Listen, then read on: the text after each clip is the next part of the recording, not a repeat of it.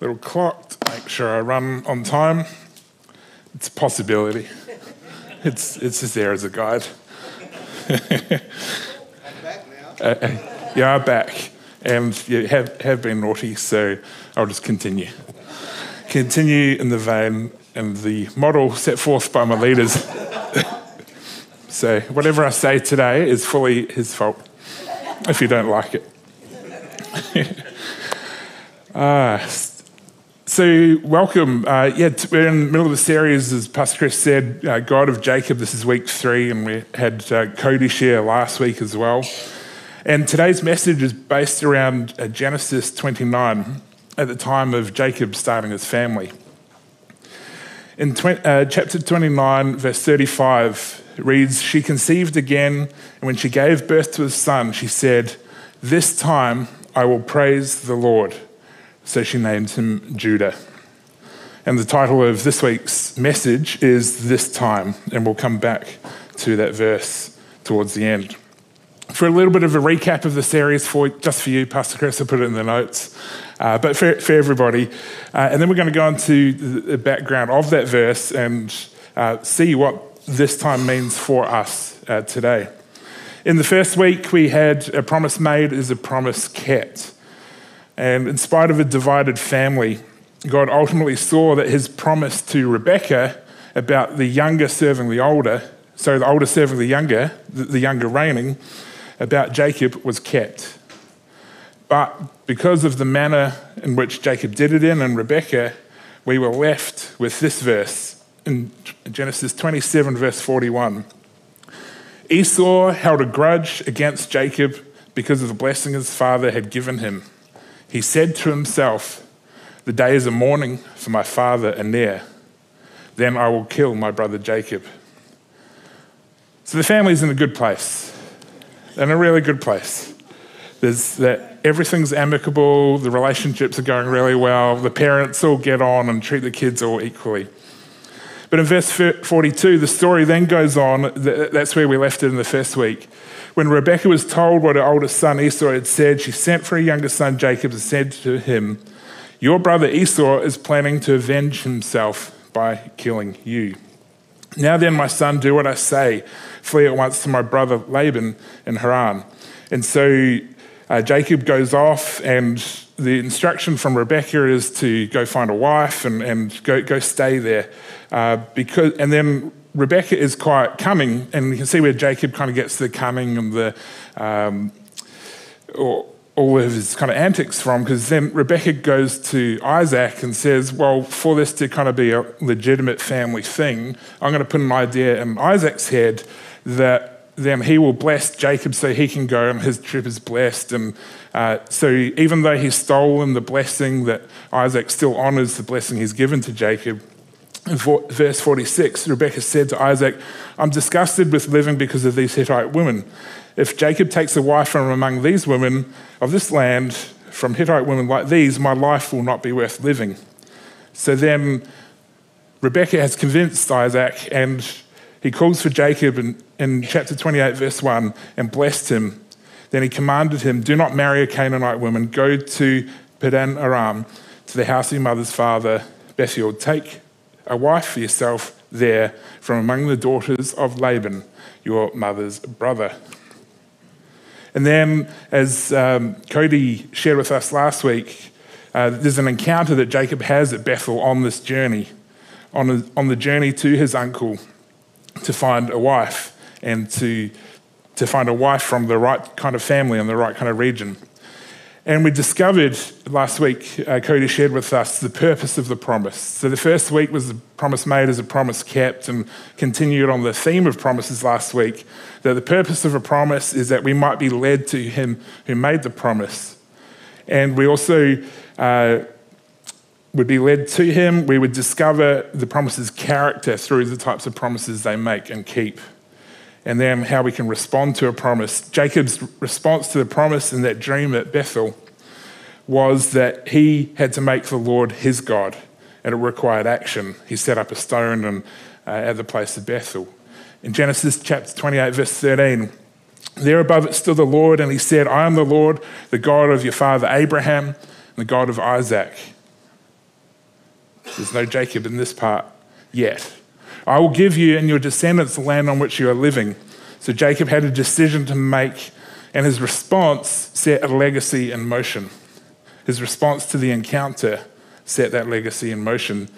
And the decision turned from being the God of his fathers and forefathers to his God too. And so we see, and where we get the title of the series, 400 years later or so, in Exodus 3, verse 6, he said, I am the God of your father, the God of Abraham, the God of Isaac, and the God of Jacob. And over the course of this 5 weeks, that's what we're discovering is what makes the God of Jacob so important and relevant to us today. So continuing the story after the encounter at Bethel, Jacob is on his way to Laban. When he arrives, he gets close, he encounters shepherds on his arrival, 3 flocks or so, and then along comes Rachel, the daughter of Laban. And Jacob, being a bit macho, single-handedly moves a stone away from a well so he could feed all the flocks and so they can water their sheep, even though it wasn't the right time. And so we kind of see that story in the first part of chapter 29. And then we come to, and Jacob reveals to Rachel that I'm relative and I've been sent here and I'm coming to stay with your family. And then so Jacob starts, Rachel goes and tells Laban, and then Jacob starts to spend time with the family. In chapter 29, verse 14, in the second half, after Jacob had stayed with him for a whole month, Laban said to him, just because you're a relative of mine, should you work for me for nothing? Tell me what your wages should be. Now Laban had 2 daughters. Does this sound familiar? From the first week in particular, a tale of 2 children. The name of the older was Leah, and the name of the younger was Rachel. Verse 17, Leah had weak eyes, but Rachel had a lovely figure and was beautiful. Now this is very interesting, and you can see the makings of this pattern continuing, where we had Jacob and Esau and comparisons, and then where one of them was hairy and red-headed, and the other was smooth and spent time, not out in the field, but amongst the tents. Leah had weak eyes, but Rachel had a lovely figure and was beautiful. Now, in some translations, weak eyes might mean dull eyes, or it is translated like that. And it's unclear, had a little look, whether this description is actually meant to be negative or positive. Because you can translate that Hebrew word in 2 different ways.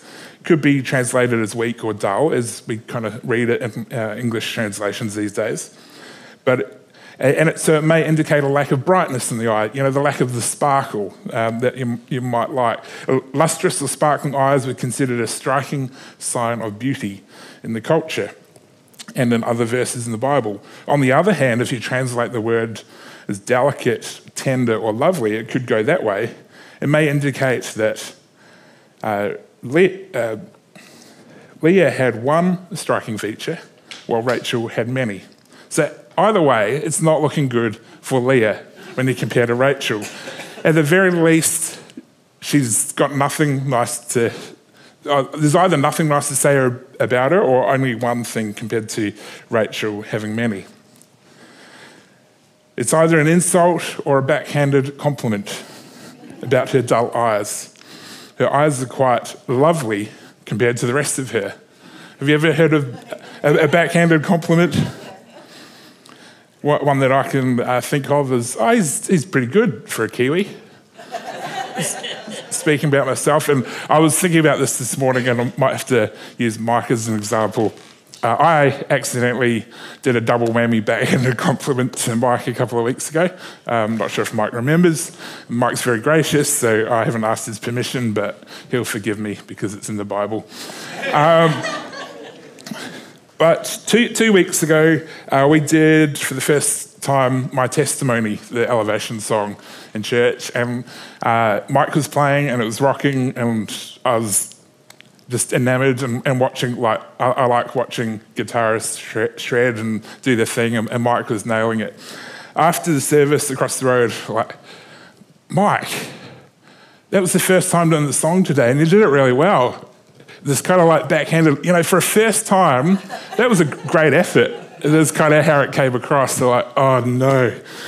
Okay, kind of backtracking, like, and then I just kind of kept digging the hole. Like, I know you weren't at rehearsal last week, and so what you came out with is really good.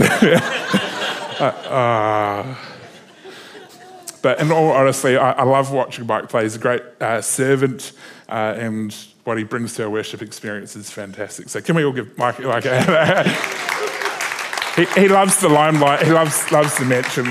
But sometimes we can slip into backhanded compliments. I've got some other examples for you. Well, half your outfit looks fabulous. Your Instagram makes you seem so fun. I didn't expect you to get the job. Congratulations. This is a classic. You probably have, some people might have heard this one. I love how you don't care about how you come across. I wish I was as chill as you about all the clutter around here. You're so charming when you make an effort. I wish I didn't have any responsibilities like you. And one that I get quite a lot is, you look so much more awake with makeup. So here we have Leah, the subject of comparison to her sister. Maybe it was a backhanded compliment, maybe it was a derogatory comment, but she's a subject to comparison. And I think we can all relate to Leah at some point in our lives. It might not necessarily be a comparison to siblings, but often there is that comparison, whether we bring it upon ourselves or others do it growing up. And I wonder, have you ever been caught in a comparison trap? Maybe have you ever been overlooked for something because someone else was favoured? Rachel was favoured over Leah because of her beauty. Could be some other reason. Maybe someone at work gets a promotion at work that you were working hard for and expecting. Someone else got the favour. Or maybe you played footy when you were younger and you didn't get picked for a sports team that you hoped you were going to, and someone else took your position that you were hoping for.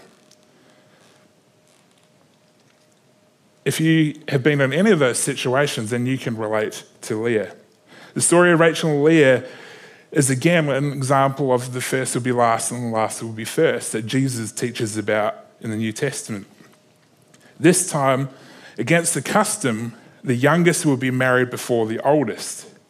The cultural expectation will be flipped. Or will it? Chapter 29, verse 18, Jacob was in love with Rachel and said, I'll work for you 7 years in return for your younger daughter Rachel. Laban said, it's better that I give her to you than some other man. Stay here with me. So Jacob served 7 years to get Rachel, but they seemed like only a few days to him because of his love for her. That's true love, working for 7 years and it just seemed like a few days because he's so enamored by Rachel.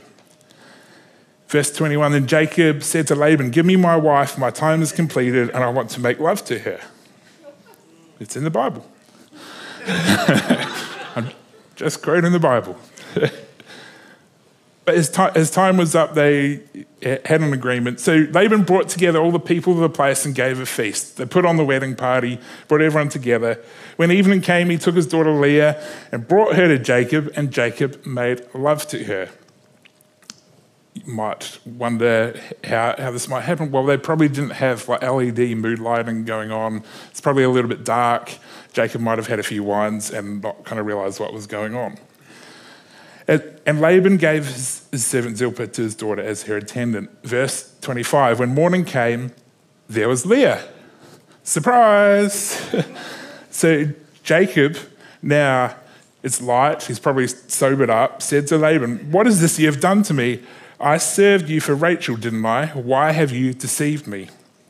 The trickster was tricked. The deceiver was deceived.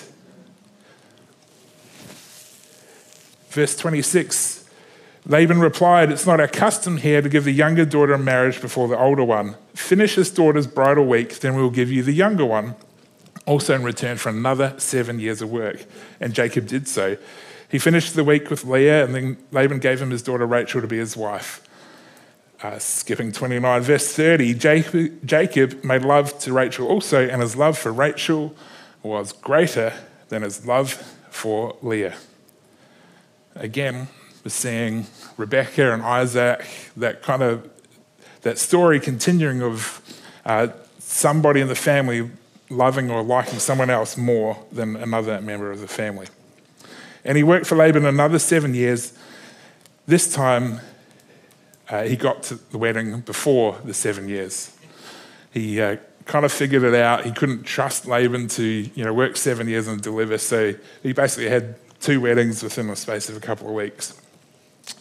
His love for Rachel was greater. Where did he get this idea of favoritism? Well, it was modeled by his parents. It's a little bit dysfunctional. Not only was Rachel preferred by Jacob, but Leah's own dad, Laban, had to resort to trickery to get her married off in their culture. I can't imagine what that would be like. It's kind of a foreign thing in our culture and our time. But how would that conversation have gone? Sometimes it's just interesting to look at a story and go, what might they have said to get from there to there? Laban could have said something like, "Hey, Leah, Rachel is meant to get married today, but I'm going to trick Jacob because you should get married first. I'm going to send you into Jacob when it's too dark for him to notice, and you will consummate a marriage that he isn't expecting." So here we have Leah in a marriage that she probably didn't want, married to a man who loves his sister and set up by her own dad. Things are working out really nicely. It is totally understandable that Leah might have a few issues going on of identity, value, self-worth. And if you're struggling with any of those, stay with me to hear how Leah goes from this situation to having an amazing legacy that impacts us right here, right now, today. Then we go on to the story of Jacob's children in chapter 29, verse 31. When the Lord saw that Leah was not loved, he enabled her to conceive, but Rachel remained childless. Leah became pregnant and gave birth to a son. She named him Reuben. Hi, Reuben. For she said, "It is because the Lord has seen my misery."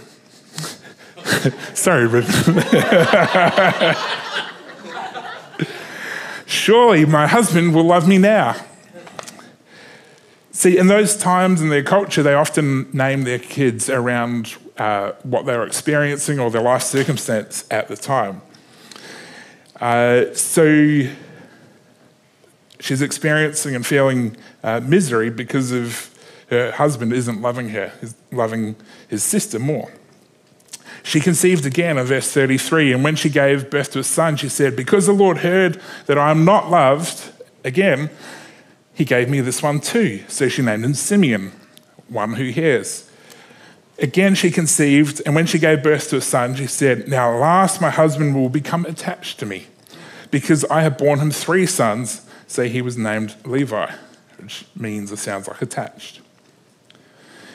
In naming her children 3 times, she's focused on her problem, her environment, her circumstances. It gives us a clue to her mindset, to her situation that she was living in. As a result, she's seeking the attention or approval of her husband, and that could represent of the people around her in her world. See, people give love and attention, but only God has that perfect character that Cody mentioned last week that will be with us no matter what, because the promises reveal the character of the promiser. Verse 35, which we started this message with, she conceived again, and when she gave birth to a son, she said, "This time I will praise the Lord." So she named him Judah, which means praise.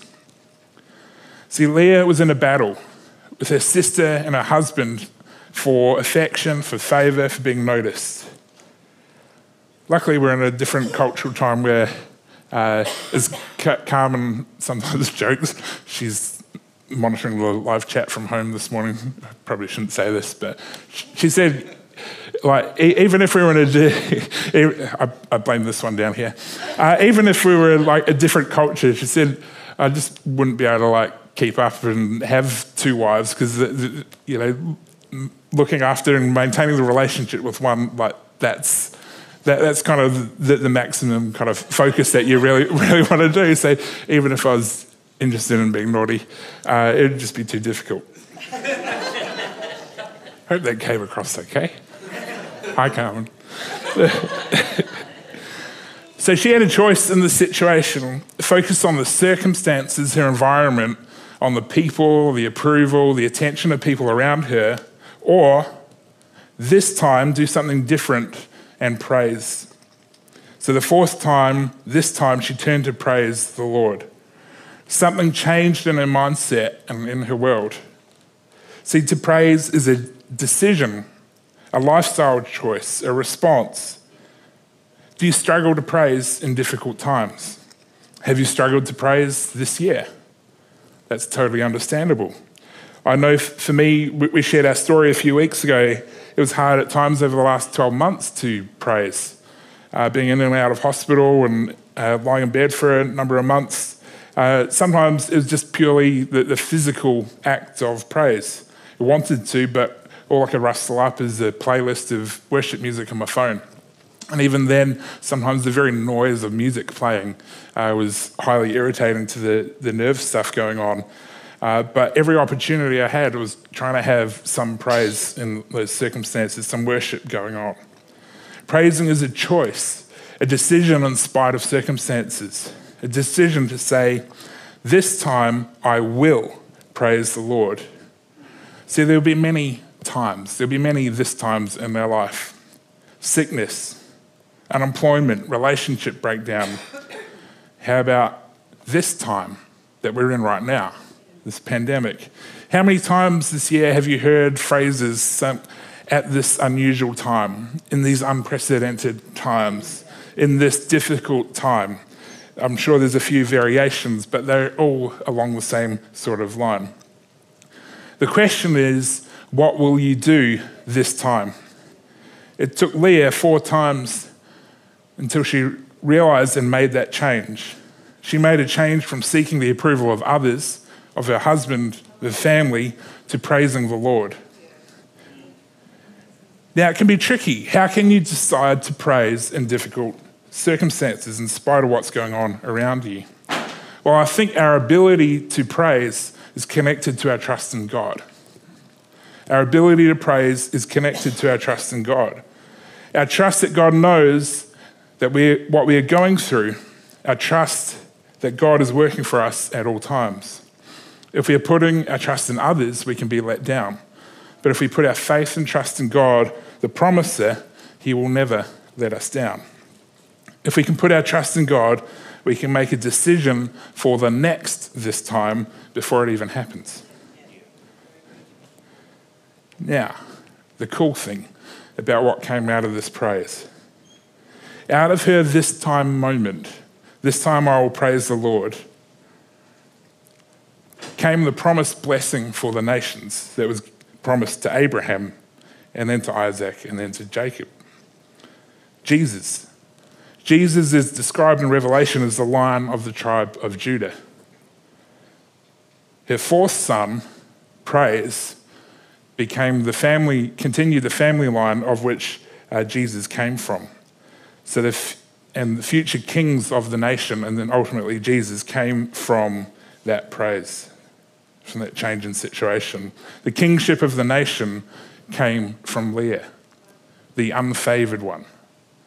The first will be last, the last will be first.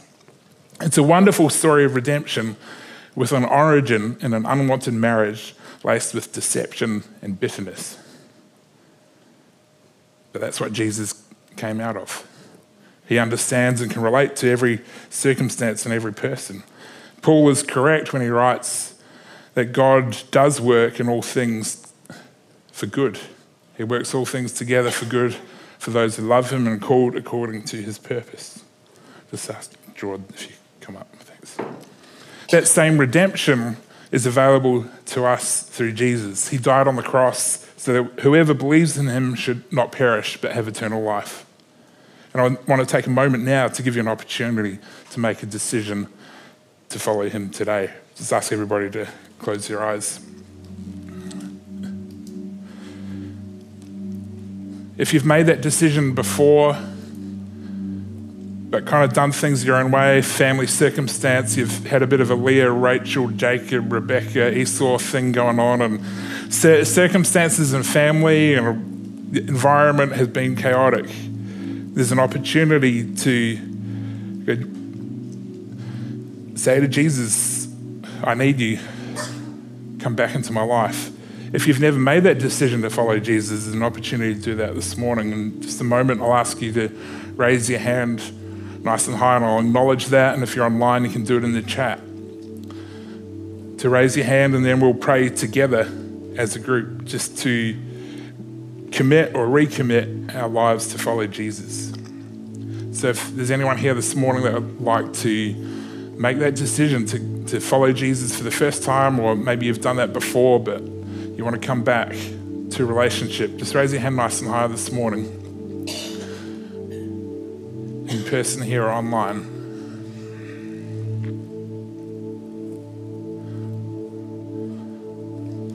Cool, let's pray this together. Jesus, I need you. I'm humbly calling out to you. I'm tired of doing things my way. Help me to start doing things your way. I invite you into my life to be my Lord and Savior. Fill the emptiness in me with your Holy Spirit and make me whole. Lord, help me to trust you. Amen. Just ask everybody to stand as we kind of come to a conclusion. Just want to have an opportunity just to take a couple of minutes to reflect on what I've shared, and maybe something's resonated with you. See, we see the first will be last and the last will be first played out a little differently than we expected. We thought that Rachel would get married first, but it turned out to be Leah. The youngest last was going to go first in terms of that marriage, and that's where we left it. But how it ended up was the first choice of people, of man, ended up second in terms of a long-term legacy. Just close your eyes where you are and just reflect on these words, and maybe Holy Spirit's been speaking to you this morning. You may feel like you're Leah. You may feel like you're not the first choice. You may feel like you're not loved. Maybe you've been stuck in a comparison trap. This time, I will praise the Lord. Focus and shift that focus to how much we trust in God, and shift towards an attitude of praise. Maybe you're struggling with repeat circumstances. Jacob had things happen in his life that happened in his father's life, and then it was playing out in his wives' lives. Maybe you're struggling to get out of this kind of spinning cycle of behavior or things going on in your world that just, no matter how much you try, things keep coming back around. This morning, make a decision to say, no, devil, this time I will praise. This time will be different. I will not focus on the circumstances. I will focus on the praise. See, for Leah, the struggles didn't stop. It's not a story of automatically she praised and her life was perfect from that point on. She had ongoing rivalry with her sister, and she ended up having 3 more kids later on as well. And their kids would have things going on between the family. But in the this time moment, in that decision, there was a legacy of blessing for others. So my challenge and my encouragement to you this week Let's have a this time about us this week. As a circumstance comes up, have a pre-made decision. This time I will praise. This time I will trust in God. I will turn my attention and focus to Him and trust that it will work out. Make a decision that this time I will praise rather than complain. This time I will not focus on what others think. This time I will put my trust in God. Let me pray for you this morning. Thank you, Jesus.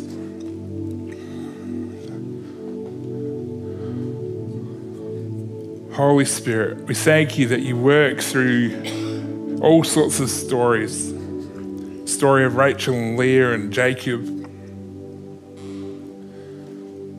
to bring about blessing and beauty and redemption, even through the craziest circumstances and behavior.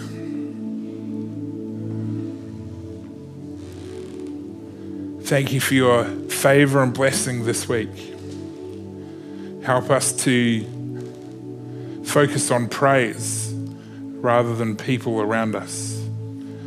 Focus our attention and our interaction and relationship with you than seeking the approval of others.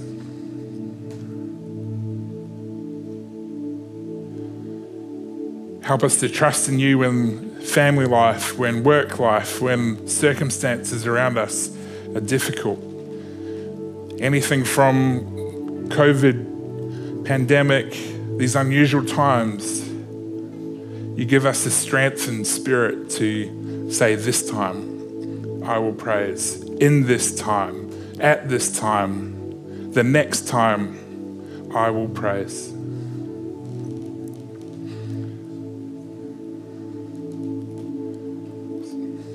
Amen.